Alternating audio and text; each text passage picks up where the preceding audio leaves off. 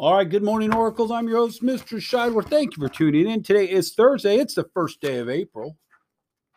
April 1st, 2021. Our word of the week is still the word cooperation. And again, I've had a couple of students stop me and tell me examples of how they exemplify cooperation.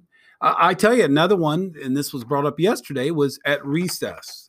The ability for students to interact and work together to cooperate at recess is very important for our school, believe it or not. Your action when you play basketball, your action when you kick the ball, your action when you're running around playing another game, your ability to cooperate really does impact our ability to have recess, believe it or not. It helps our school to be that much more successful. So again, we strongly encourage you, work to cooperate, try to problem solve, work together.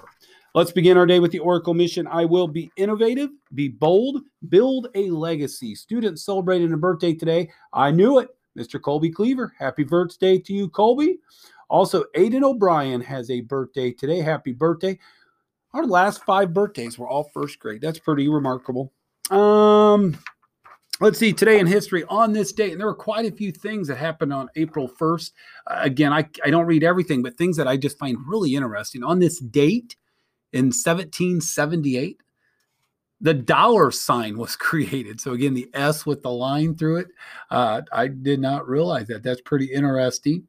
Also on this date in 1960, the world's first meteorological satellite was launched. So again, something out in space to help with weather and stuff like that.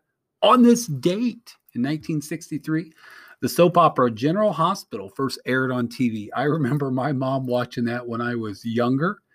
On this date in 1970, President Nixon signed a bill into law that banned cigarette ads from radio and television. Wow. I wasn't born yet, but I remember that being something important at that time.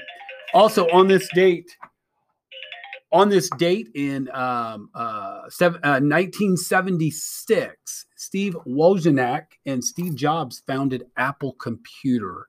Again, I like these because I can relate to many of these in my longer life as it gets longer. So anyway, book fair is next week.